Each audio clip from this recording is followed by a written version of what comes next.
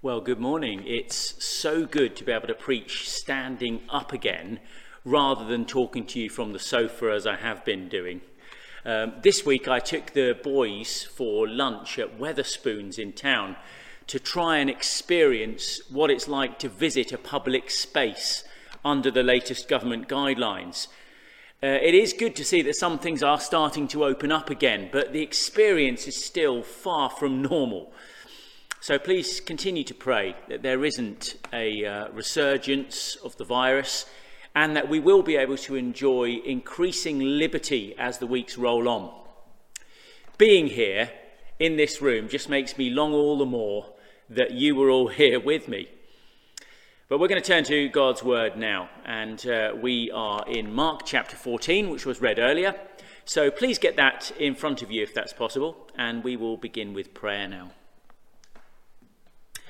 Father, we simply ask now that you would feed us from your word as we hear it together.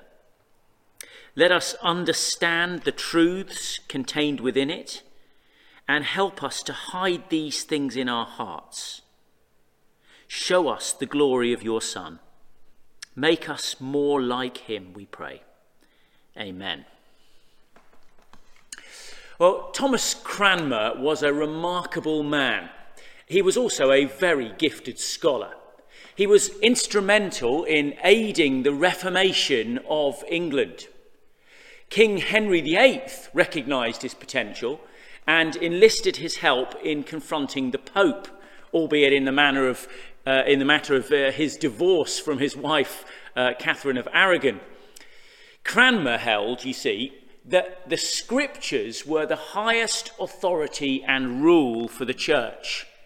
And he wanted to see a church in our country free from papal control, where services were conducted in the language of the people. We should praise God for the reformers who achieved that in this land.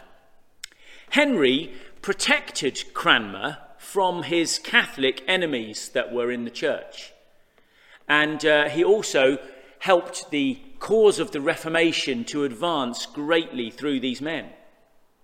But Edward VI, the next king, who had been raised as a child a Protestant, only lived to reign for 6 years before dying aged only 15.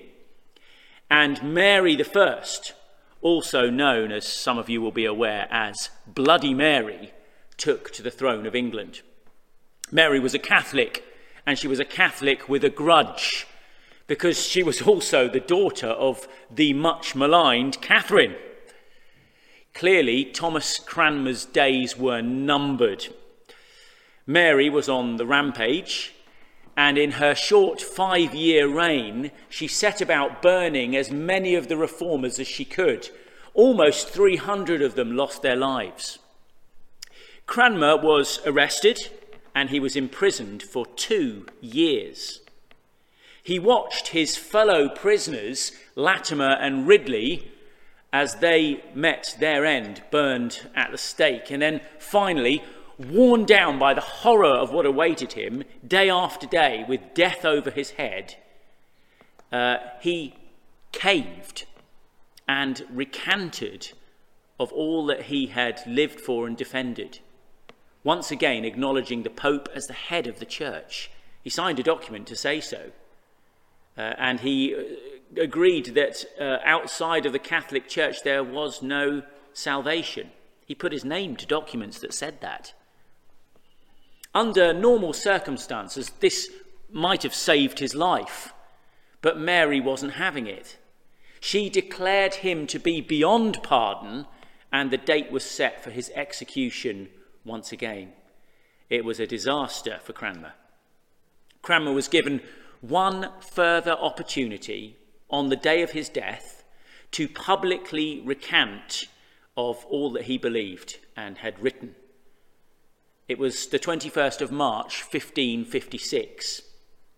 That day, he stood in St. Mary's Church in Oxford before a great crowd of nobles and justices and commoners.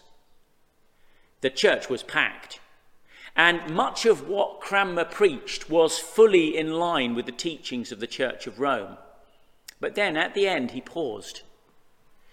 And Fox's Book of Martyrs, that well-known record of the martyrs of the Christian faith, records the following about Cranmer. This is what he said. "And now I come to the great thing which so troubleth my conscience, more than anything that ever I did or said in my whole life, and that is the setting abroad of writing contrary to the truth, which now here I renounce and refuse, as things written with my hand, contrary to the truth which I thought in my heart, and written for fear of death, and to save my life, if it might be. And that is, all such bills and papers which I have written or signed with my hand since my degradation, wherein I have written many things untrue.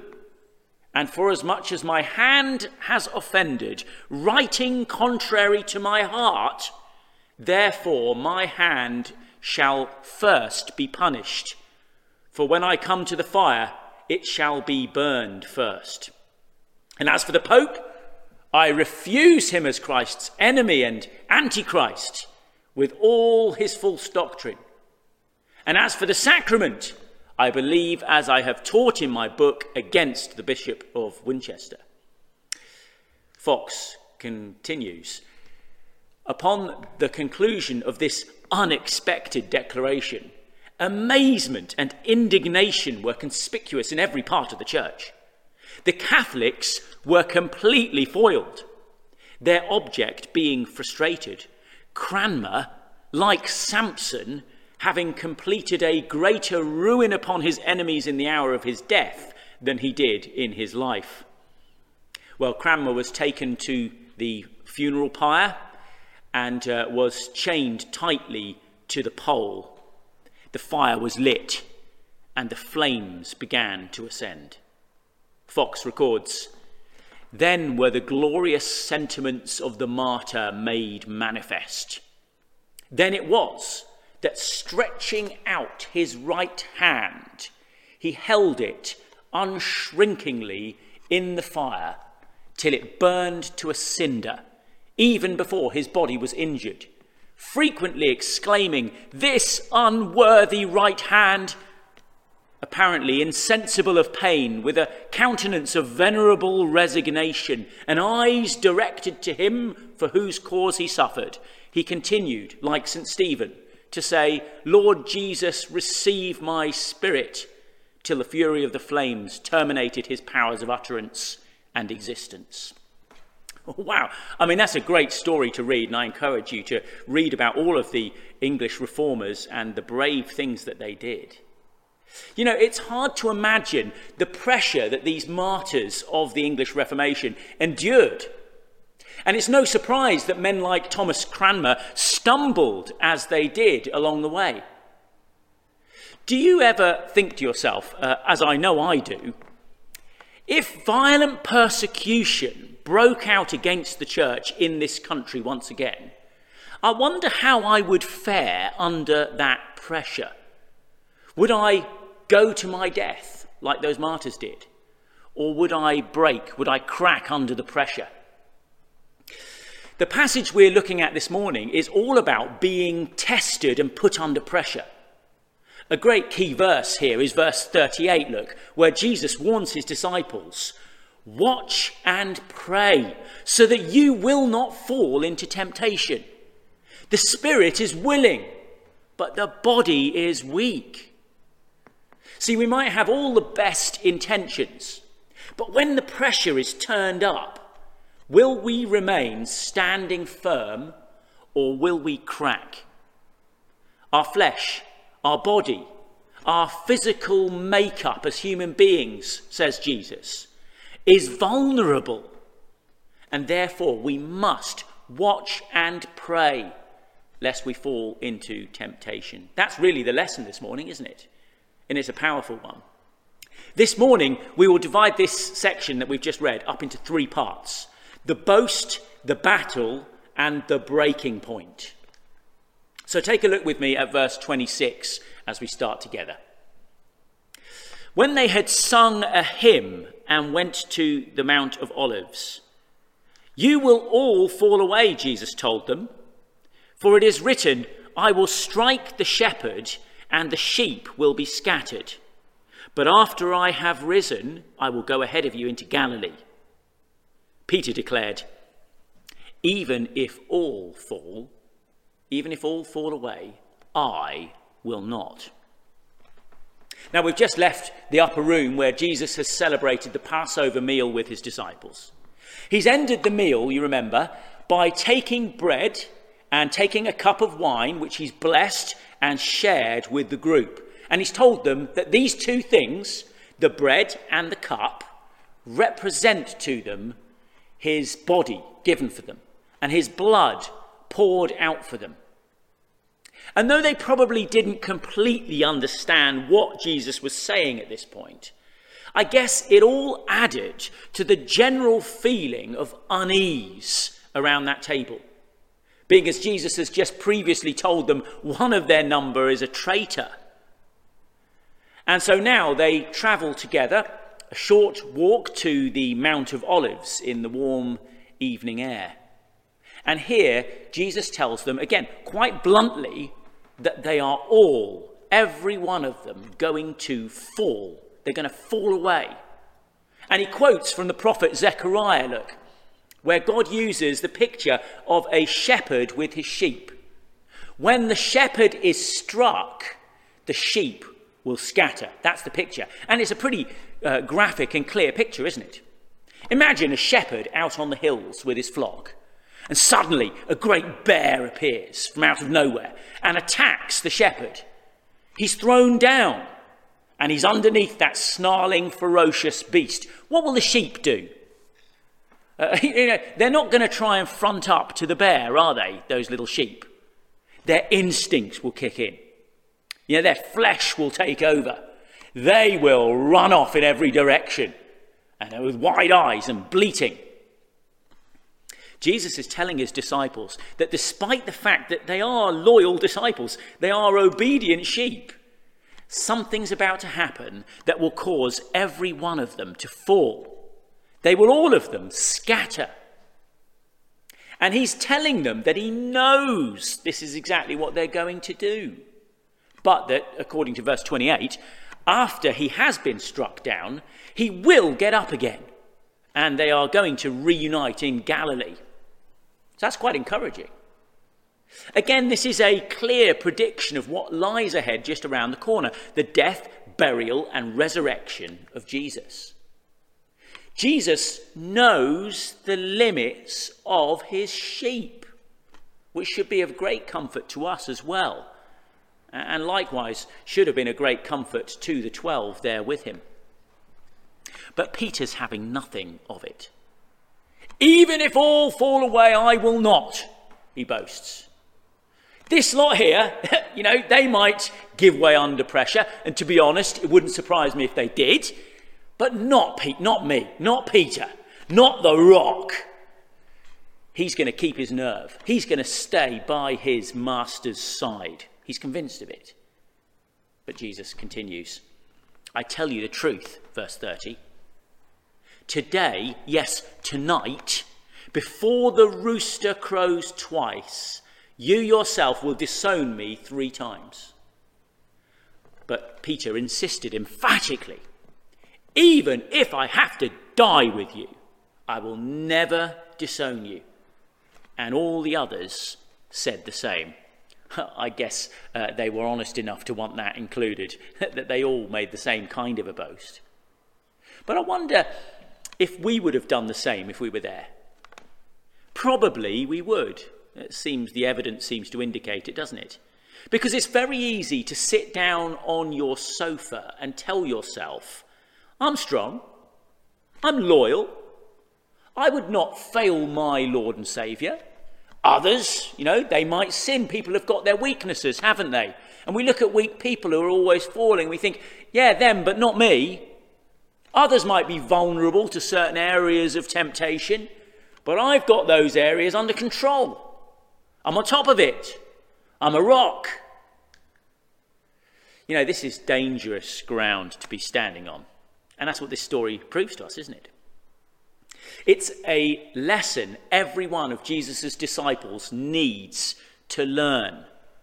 Pride, complacency comes before a fall. And Peter in particular, this very night that we're talking about here, is going to fall so hard that he's going to find it very hard to get back up again. We'll look at more of that next week when it happens. But we need to remember that as fallen human beings, we are all, each of us, vulnerable to tripping, to stumbling, to falling. It's why Jesus kept on repeating. Do you remember in that story at the end of last chapter, chapter 13? That story about the absent master and the servants awaiting his return. Jesus keeps saying throughout the story, keep watch, be alert, be on guard. And he finishes with that warning, doesn't he? Don't be caught sleeping. There are times when the attack can be so strong against us. And perhaps you've experienced that when temptation seems so intense against you. And this night will be one such time for the disciples. In fact, in Luke's account, Jesus says to Peter, Simon, Simon, Satan has asked to sift you as wheat. Notice in Jesus saying that, the truth, that in all our temptations, in every attack of the evil one against God's people, God still reigns. Never forget that. Satan, even there, has to ask permission. He sought this out. He wants this. And God will only allow what is for our good. That which will refine us. That which will bring us forth like purified gold. Gone through the heat and coming through more precious, more beautiful. But we must never overestimate our ability to stand on our own. Rather, we should turn to the one who has actually proved himself to be unbreakable.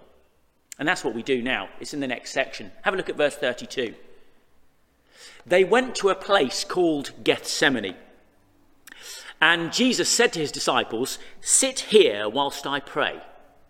He took his disciples, Peter, James and John, along with him, and he began to be deeply distressed and troubled.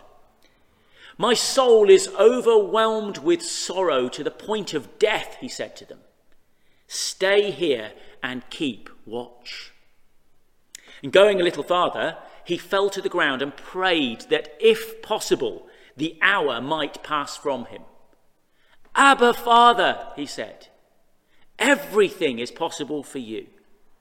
Take this cup from me. Yet, not what I will, but what you will. In these short verses, we get a glimpse of Jesus engaging in the fight of his life. We often think, don't we, I guess, that the physical trauma of the cross must have been the hardest thing to bear.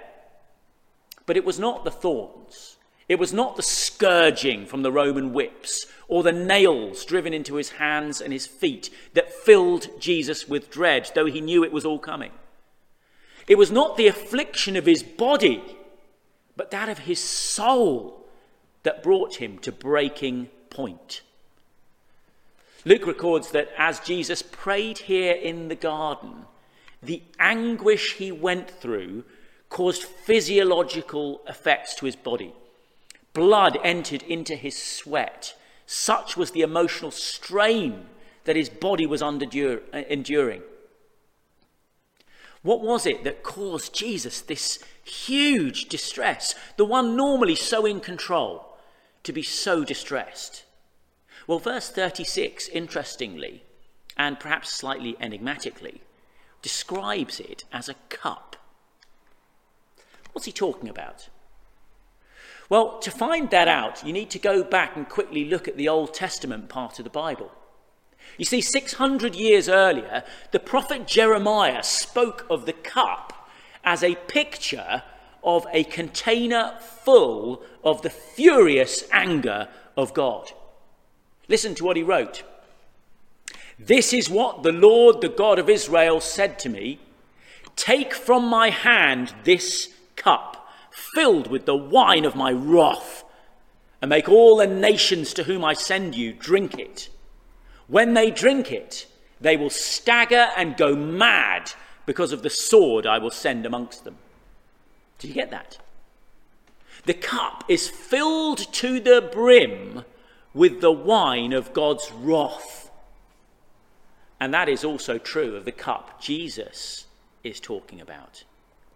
See, God is angry at the wickedness of the nations of the world. And so in this picture language, he says he's going to send Jeremiah with this cup of his wrath. And he's going to make them drink it, hold their nose, force them to swallow down the contents of this cup. And the results of drinking this wrath are shocking. Listen to what the prophet continues to say. "At that time, those slain by the Lord will be everywhere, from one end of the earth to the other. They will not be mourned or gathered up or buried, but will lie like refuse lying on the ground." You see the picture? Bodies, corpses everywhere. It's dreadfully powerful picture language, isn't it? Can you see it in your mind's eye? You probably don't want to try too hard. It's a horror. Rotting bodies covering the ground from one end of the earth to the other. No one to mourn them, no one to bury them, or even to pile them up out of the way. They lie like refuse, like rubbish, turning to compost on the ground. Now, please don't go having nightmares. But I do want you to get this. Same as the prophet wanted people to get it. This picture shows us that God does not think your sins, the things that you do that you shouldn't do, the things you don't do that you should do, he doesn't think that any of those things are trivial. When you ignore the God who has given you your life and your breath and every good thing that you have, and you just dismiss him, when you shut him out of your life and prefer other things to him, when you decide that you would rather go after and give yourself to money and career and friends and fame and any other idols, which is what those are, rather than to have him. And when you disobey all the commands and prompts of your conscience that he's given you, when you do that, you are storing up God's right anger against you. And the day will come, make no mistake, when he will see perfect justice done. Those little sins that we think that God isn't going to make a fuss about are in actual fact the constant drip, drip, dripping that are filling up that cup of wrath. Jesus, the Son of God, with absolute control of everything around him, he's there in the garden, and the very thought of this cup makes him plead that if there's any other way. See, Jesus the very next day is going to be drinking that cup and draining it to the very last drop.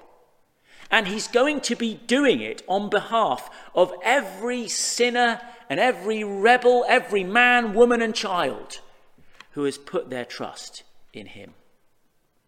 And even though he knows what is coming, staggeringly, he doesn't try to get out of it. If he, the Son of God, with all of his power, is distressed about the thought of drinking that cup, more distressed about that than he is about the whip and the cross and everything that awaits him, then how would you cope? How would I cope with drinking it? That is not something we want to even contemplate, is it? Because the simple truth is that either he drinks that cup on your or my behalf, or one day you and I will have to drink our own share of it for ourselves. So won't you come to Jesus?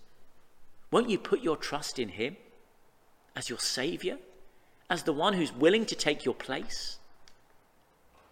We are so weak, but he is strong. He's the strong one, strong enough to face that cup and to say to his Father that if there's no other way to save us, then not my will, but yours be done. Staggering love, staggering strength. He's strong on our behalf. Will you trust him? The weakness of the human condition is now underlined in the verses that close our section this morning. Take a look with me, verse 37. And he returned to his disciples and he found them sleeping. Simon, he said to Peter, are you asleep? Could you not keep watch for 1 hour? Watch and pray so that you do not fall into temptation. The spirit is willing, but the body is weak. And once more he went away and prayed the same thing. When he came back, he again found them sleeping because their eyes were heavy. They did not know what to say to him. Returning the third time, he said to them, are you still sleeping and resting? Enough! The hour has come. Look, the Son of Man is betrayed into the hands of sinners. Rise, let us go. Here comes my betrayer. It is telling, isn't it, that Jesus brings Peter, James, and John with him to pray.